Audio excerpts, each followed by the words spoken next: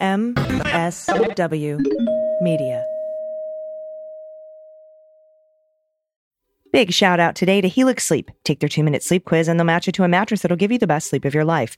Helix is offering 20% off all mattress orders and 2 free pillows for listeners. Go to helixsleep.com/dailybeans and use code HelixPartner. News with swearing. Daily beans, daily beans. Daily beans, daily beans. Hello and welcome to the Daily Beans for Monday, June 19th, 2023. Today, a civil lawsuit inadvertently produces new evidence about January 6th crimes. One of the Oath Keepers attorneys who was deemed incompetent to stand trial is ordered to treatment. The gunman in the Pittsburgh synagogue shooting has been found guilty on all 63 counts. Trump attorney Jim Trusty has left the Blunderdome. A court filing in the documents case indicates there may be more charges coming. The Fox producer responsible for the wannabe dictator Joe Biden chyron has been fired, and Justin Jones and Justin Pearson have won their primaries in Tennessee. I'm your host, Allison Gill.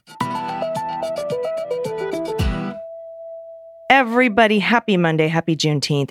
A few pieces of good news before we get to the hot notes. First, someone at Fox News thought it would be a good idea to throw up a chyron calling Joe Biden a wannabe dictator. Well, that chode has been fired from Fox News. Turns out he used to be a producer on Tucker's show. Not surprised. And the 2 Democratic state reps in Tennessee who were expelled by Republicans over gun violence protests won their primary races for their old seats Thursday night. Justin Jones won in Nashville and Justin Pearson won in Memphis. Now, Pearson had faced a Democratic challenger, David Page, while Jones ran unopposed. Unofficial results showed that Pearson and Jones won overwhelmingly. Local government officials reinstated both of them to their seats days after they were expelled in April, but they still had to run to be reelected to their old seats. So congratulations, Justin Jones and Justin Pearson. All right, we have a lot of news to get to from over the weekend, so let's hit the hot notes. Hot notes. First up, from Steve Bannon at the Maddow blog. About a year ago, he writes, the Erie Reader, a free alternative newspaper in northwestern Pennsylvania, published this opinion piece, and there's a link, from Jim Wirtz. That's the chair of the local Democratic Party. The point of the column was unsubtle. Wirtz slammed 2 local Republican lawmakers, Rep. Mike Kelly and State Senator Dan Laughlin, over their efforts to contest the 2020 election results. The GOP officials were not pleased, but the Erie Reader and the author of the piece didn't much care, and they ignored the Republicans' calls for a retraction and an apology. The state senator then filed a defamation lawsuit against the newspaper and Wirtz, the author. On the surface, this might not seem especially notable. In fact, disputes like this are not uncommon. What makes this story interesting, however, is some of what we've learned as a result of the case. A month after Donald Trump's defeat, the outgoing president and his political operation focused on a handful of key battleground states with the hopes of overturning the will of the voters. Among the targets, of course, was Pennsylvania. At the time, right-wing state senator Doug Mastriano was not convinced such efforts were legal, so Team Trump gave him the hard sell. Christina Bobb, at the time on-air personality at a conservative media outlet, before she formally joined Trump's legal team, emailed the outgoing president's advisors, urging them to have Rudy Giuliani pressure Mastriano. The Philadelphia Inquirer reported this morning on previously unknown details about what happened next, and this is from the Inquirer. Previously unreported communications obtained by the Inquirer show that 2 days after Bob's email, Trump himself called Mastriano, this time peddling lies about Dominion voting machines. Quote, POTUS just called me, Mastriano wrote in a December 14th, 2020 email with the subject line, document for POTUS. He asked that I share the attached with you. Mastriano was happy to oblige. He sent the email to an unidentified group of recipients with findings from a debunked study of voting machines in Michigan, including a false claim that there was a 68% error rate in votes cast. There was not a 68% error rate, but Trump sent his Pennsylvania ally false and conspiratorial information after calling him directly as part of a broader anti-election scheme. The same scheme included other Trump-Mastriano phone calls in which, according to the state senator, the then president wanted GOP state lawmakers to send a letter to congressional GOP leaders claiming in-state voting irregularities that could be used as part of an election challenge. These details came to light thanks to the discovery process from that Republican defamation case. What's more, It's not just the former president who looks worse as a result of the revelations. This is also from the Inquirer's article. In addition to a couple of Mastriano emails referencing his conversations with Trump, other emails point to disagreements within the GOP about challenging the result of the election. For instance, Laughlin privately scoffed at a lawsuit filed by Rep. Mike Kelly, one of Trump's top supporters, seeking to disenfranchise about 2.6 million voters by throwing out every mail-in ballot in Pennsylvania. Quote, "We're not saying a word on this crap," Laughlin wrote from his cell phone on December 8th, 2020. "Mike Kelly is hurting our party right now," unquote. It'll be interesting to see if these end up in any Jack Smith January 6th indictments. And from WUSA 9, a federal judge said Friday he would order former Oath Keepers General Counsel Kelly Sorrell restored to competency a week after the government and defense evaluators found she was not fit to stand trial. Sorrell, who's an attorney and former Republican candidate for the Texas House of Representatives, was scheduled to begin trial next month with two members of the Oath Keepers militia. A federal grand jury indicted her in September on felony counts of conspiracy and obstruction for allegedly instructing members of the Oath Keepers, led by Stuart Rhodes, her then-boyfriend, to destroy evidence after the January 6th attack on the Capitol. Sorrell, who also served as counsel for Latinos for Trump, was on Capitol grounds on January 6th with Rhodes, but did not enter the building. Last week, both Sorrell's attorney, Horatio Aldridge, and Justice Department attorneys informed U.S. District Judge Amit Mehta that separate evaluators hired by both parties had come to the conclusion Sorrell was not competent to stand trial. A report documenting the government's evaluators' findings was submitted to the court under seal this week. The specific nature of the findings was not disclosed. Well, this past Friday, Mehta said he would accept the results from the evaluators and order Sorrell restored to competency. Both Aldridge and Assistant U.S. Attorney Catherine Rakosi agreed their reading of the federal statute governing the competency to stand trial, which is 18 U.S. Code Section 4241, required Sorrell's treatment to occur at an inpatient setting. That's what restored to competency means, going to treatment. Although competency restoration typically occurs while in the custody of the Bureau of Prisons, Mehta, who has allowed Sorrell to remain out on personal recognizance since her arrest, was reluctant to order Sorrell detained. He suggested parties explore other hospitalization options like St. Elizabeth's in D.C., although he questioned whether a non-D.C. resident would be able to receive treatment there. Aldridge said he was aware of a possible option in San Antonio, approximately an hour and a half from Sorrell's home in Texas. With the Bureau of Prisons, the process normally takes up to 4 months to complete. Mehta ordered the parties to return for a status hearing in 60 days and said he would challenge Sorrell's conditions of release to require her to seek outpatient mental health treatment until a bed can be located for her at an inpatient facility. Sorrell attended the telephonic hearing Friday via Zoom from what appeared to be the interior of a car, but did not speak during the proceeding. Mehta's order means Sorrell will not appear alongside co-defendants Donovan Crowell and James Beeks at the trial scheduled to begin July 10th. Both men face 7 counts, ranging from entering a restricted building to conspiracy to obstruct an official proceeding for their roles in the riot. To date, at least 21 members of the Oath Keepers militia have been convicted at trial or pled guilty to charges in connection with January 6th. 8, including the militia's founder Stuart Rhodes, have been convicted of seditious conspiracy. Only one, Michael Whip Green, the militia's operation leader on January 6th, has not been convicted of at least one felony count. Rhodes was sentenced last month to 18 years in prison.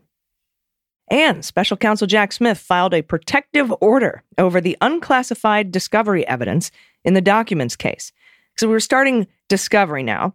Jack Smith is right on it. He's like, we're going to hand over everything now, but we need a protective order, which basically says that the defense and Trump and his lawyers cannot share the information publicly.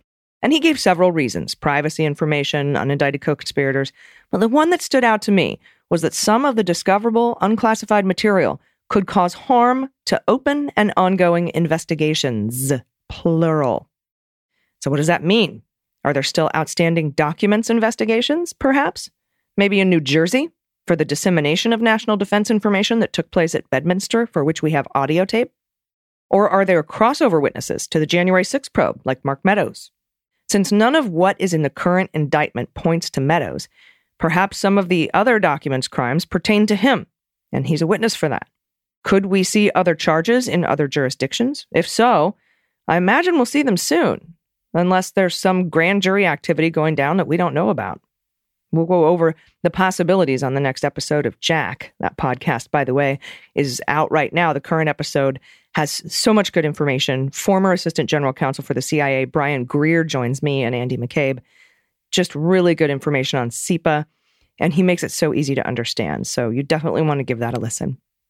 And from Kyle Cheney at Politico, former President Donald Trump's attorney, Jim Trusty, who I just saw pop up on an episode of Forensic Files. Rerun. It's amazing who you see on Forensic Files. I've seen Trey Gowdy on there, now Jim Trusty. He withdrew from representing Trump in a pair of federal criminal probes last week, and he pulled out of yet another Trump legal matter Friday, citing irreconcilable differences with Trump. In a filing with the U.S. District Court in Southern Florida, Trusty indicated his intention to withdraw from Trump's pending defamation lawsuit against CNN. The long-shot lawsuit, which Trump filed last October, accuses CNN of maligning him as a racist, Russian lackey, insurrectionist, and ultimately Hitler. Quote, Mr. Trusty's withdrawal is based upon irreconcilable differences between counsel and plaintiff, and counsel can no longer effectively and properly represent plaintiff. That's what Trusty wrote in the filing, which he signed. The move follows Trusty's decision, along with Trump attorney John Rowley, to resign from Trump's legal team shortly after he was indicted by a Florida grand jury for stashing military secrets at his Mar-a-Lago estate and obstructing justice. The two lawyers issued a joint statement that made no mention of irreconcilable differences, but they left. Now that the case has been filed in Miami, this is a logical moment for us to step aside and let others carry the cases through to completion. That's what they wrote last week. We have no plans to hold media appearances that address our withdrawals or any other confidential communications we've had with the president or his legal team. Trusty could not immediately be reached for request on Friday. Request for comment. A Trump campaign spokesperson said, the defamation lawsuit against CNN is entering a new phase as more irrefutable facts are revealed. We thank Mr. Trusty for his work on this case and wish him all the best. That's a Trump campaign spokesperson. The filing, however, arrives at a sensitive moment in Trump's legal battles. He's seeking additional representation to defend him against the 37-count indictment for willful retention of national security information, as well as obstructing efforts by the government to reclaim those records. Trump appeared at his arraignment Tuesday with attorneys Todd Blanche and Christopher Kise, but he's expected to add an additional firm as the proceedings get underway. He's done, as you know, we've talked about this on the Beans, many interviews. No one wants to be a part of it. I wonder why. Must be because it's such a weak case. It's so winnable for Trump. Attorneys would be lining up around the block if that were the case. And from David Nakamura at the Washington Post, a Pennsylvania man was found guilty Friday on federal charges of fatally shooting 11 people and wounding 7 others at a Pittsburgh synagogue in 2018, a verdict that makes him eligible for the death penalty for what authorities say was the deadliest anti-Semitic attack in U.S. history. A 12-member jury in federal court in Pittsburgh convicted, I'm not going to tell you his name, but he's 50 years old, he's from Baldwin, Pennsylvania, on all 63 counts, including hate crimes and weapons violations, after 2 weeks of searing testimony from dozens of prosecution witnesses. Among those who testified were survivors, including police officers who'd been shot during the attack. Prosecutors also played haunting 911 emergency calls, during which victims could be heard screaming, struggling to breathe before dying amid rapid gunfire from this guy who used an AR-15 and 3 handguns. 5 police officers were wounded as they attempted to apprehend him during the attack. It was October 27th, 2018, in the Squirrel Hill neighborhood, longtime Jewish enclave. He fatally shot 6 victims in the head and fired about 100 rounds of ammunition in all. Quote, the defendant turned this sacred ground of worship into a hunting ground. That's prosecutor Mary Hahn speaking to the jurors in her closing arguments Thursday. The jury deliberated for a total of about 5 hours over 2 days before they reached a verdict. Bauer's defense team, which did not call any witnesses and introduced no evidence, did not dispute that he carried out the massacre. In her opening statement, public defender Judy Clark suggested that this guy was motivated to violence not because of a hatred of Jews, but rather because he feared that congregants were aiding immigrants, whom he considered a threat to Americans. Quote, none of this is true, another defense attorney, Eliza Long, said during her closing arguments Thursday, but it is what he believed to be true. The defendant sat next to his lawyers at the table during the trial, but he did not testify. Survivors and family members of the victims also attended the proceedings each day. Quote, I'm grateful to God for getting us to this day. That's Rabbi Jeffrey Myers of the Tree of Life congregation in a statement after the verdict Friday. Today, I'm focused on being with my congregation and praying, singing, and clapping in praise of God as we do each Shabbat. Pennsylvania Governor Josh Shapiro, who is Jewish, said in a statement that the verdict was a step toward justice in Pittsburgh, but the horror and pain of October 27, 2018 will never go away. The first phase of the trial determined whether he would be found guilty or not guilty. A second phase, now that the jury has found him guilty, will determine whether he will face the death penalty or life in prison. U.S. District Judge Robert Colville said he expected the second phase to begin June 26th, so in a week. Prosecutors are seeking the death penalty. This next phase of the trial could last up to 6 weeks. Defense lawyers have filed motions stating that he suffers from schizophrenia and epilepsy, brain impairments that they could argue are mitigating factors against capital punishment. Prosecutors rejected a defense offer for a plea agreement that would have resulted in him spending the rest of his life in prison. Colville permitted prosecutors to conduct their own psychiatric analysis of the guy in the days before the trial began in late May. The results remain confidential. If the jury does not land unanimously in favor of capital punishment, he would automatically receive a sentence of life in prison under federal sentencing guidelines. All right, everybody, we've got a lot of good news to get to today, and we need it. So if you have good news to send to us, you can do it at dailybeanspod.com and click on contact. We'll be right back with it. Stick around. After these messages, we'll be right back. Hey, everybody, it's AG, and I want to sing the praises of my custom mattress from Helix Sleep. You know, I've been talking about this forever. I absolutely love my Helix mattress. It's like a rejuvenating spa visit every night. It's perfectly tailored for what I need to get the best sleep possible. Just go to helixsleep.com/dailybeans, take their 2-minute sleep quiz, and they'll match you to a customized mattress that will give you the best sleep of your life, and you'll get 20% off all mattress orders and 2 free pillows. Helix has 20 diverse mattresses, including the award-winning Luxe line, the new Elite collection, and even options for children or big and tall sleepers.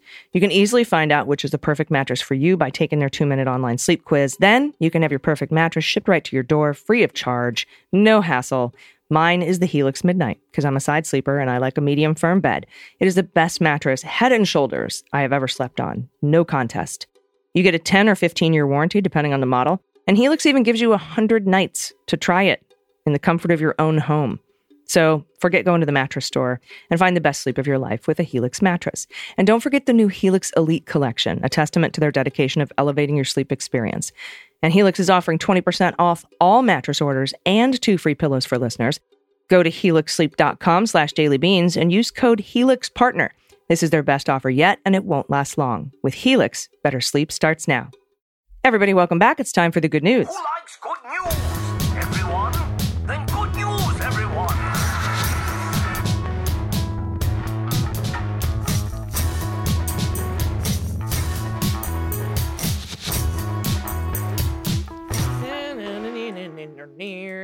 Good news, good news. And if you have any good news, confessions, corrections, if you want to play What the Mutt or What the Heck Wine, I'm really good at that for some reason. Well, I think I'm at like a 75% with the What the Heck Wine, but it's way better than my What the Mutt.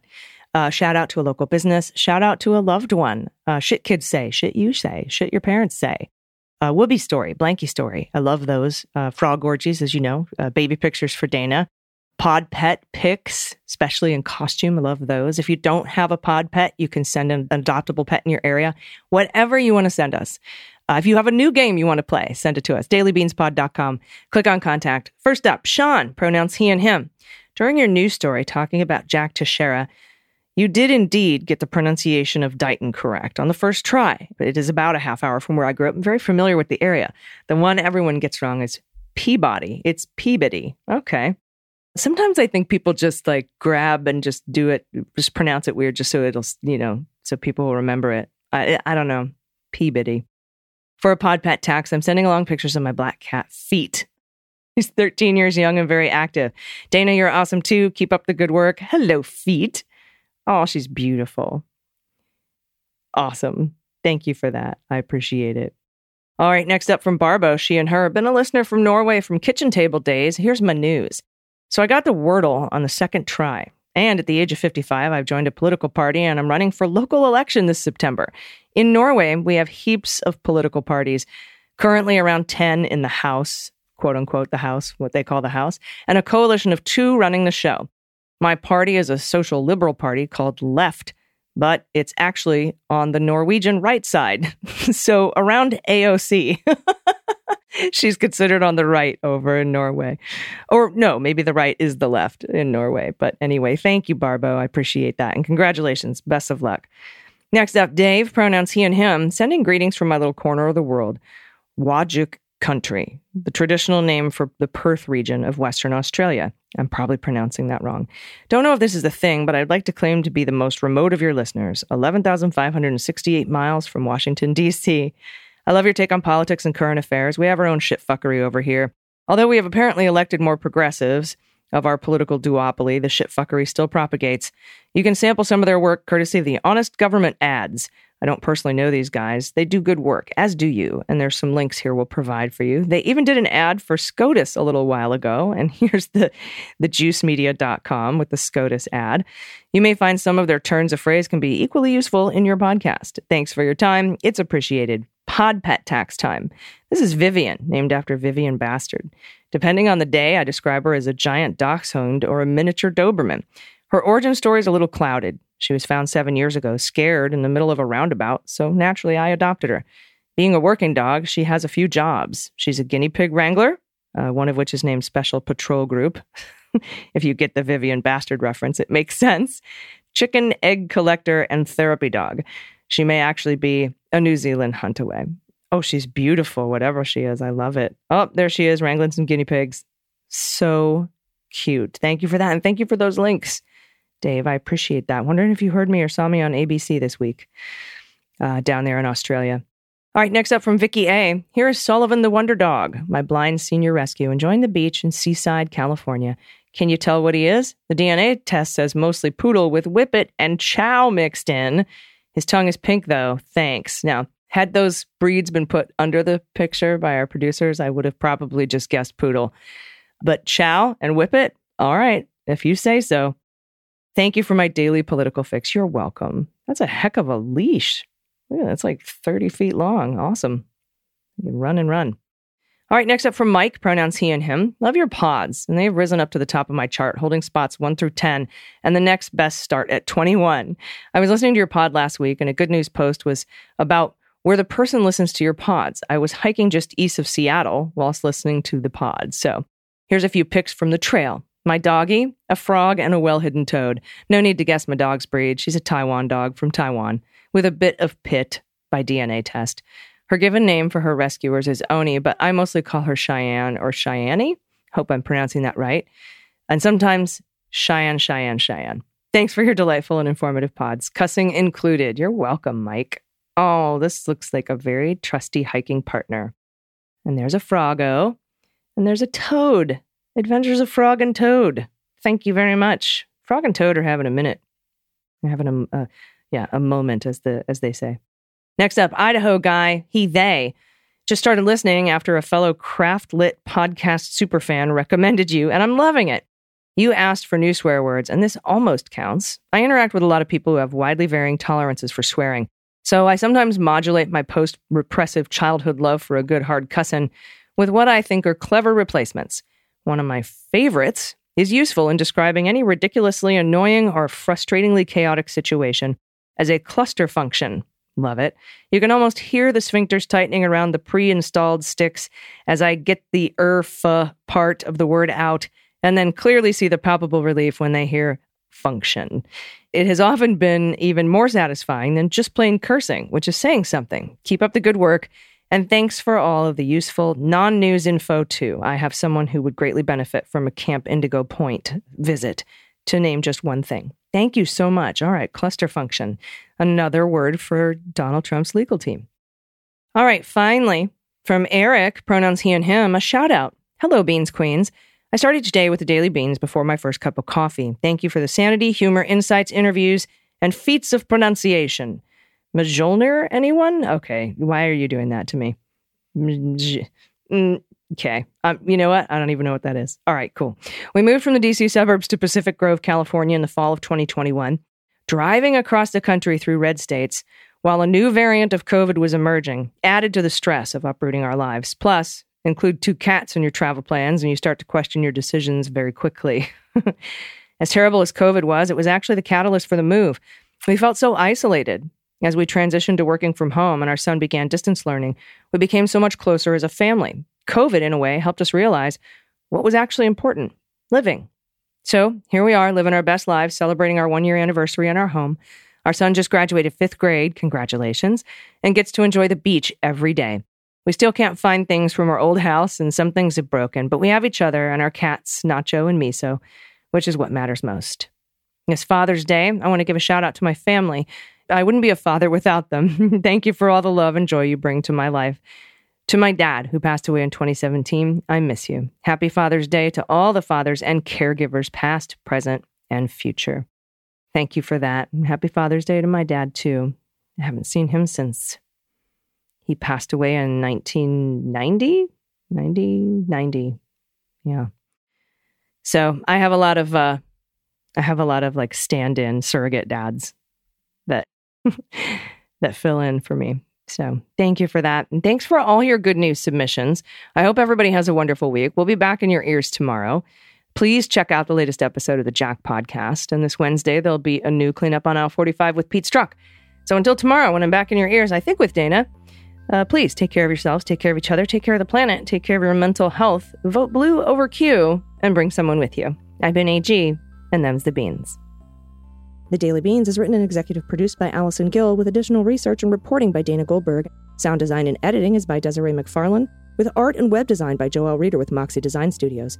Music for The Daily Beans is written and performed by They Might Be Giants, and the show is a proud member of the MSW Media Network, a collection of creator-owned podcasts dedicated to news, politics, and justice.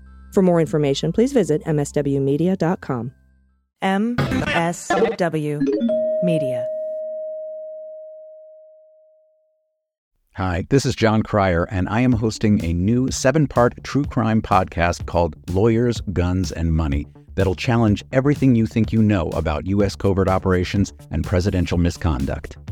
From Jack Bryan, the director of American PSYOP, comes the incredible true story of John Mattis, a newly sworn-in Miami public defender in the 1980s who has found himself completely in over his head. I step off the plane, and there is a van with a couple guys with Uzis. And one of them in broken English said, "Welcome to Bogota, John." Mattis' first felony defendant has been arrested for having a machine gun and tells Mattis a dangerous secret. He was shipping arms into Central America on behalf of the CIA.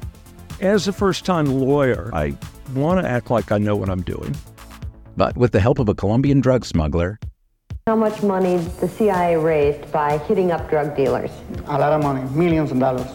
An Alabama mercenary, they were prepared to die to the last man. I saw this in them. I saw the fire in their eyes. And they made me their war chief. and a newly elected Senator, John Kerry. We are looking at allegations of drug running, gun smuggling, conspiracy to commit murder and murder itself. He'll fight to free his client. The judge said, show me in a courtroom how we were at war. Expose an illegal war being run by the White House. I mean, I wanted him involved, but I didn't want to be on record as doing it. And somehow stay alive in the process. I just escaped a kidnapping by the CIA in Costa Rica. This is Lawyers, Guns, and Money. So you have a man in an Armani suit standing on the bow of a boat with a rocket launcher and says, if I lose sight of you, I will launch. You will be vaporized. Available everywhere starting October 29th, or get it ad-free and early starting October 22nd at lawyersgunsandmoney.supercast.com. There you'll find bonus episodes along with exclusive content. Subscribe now.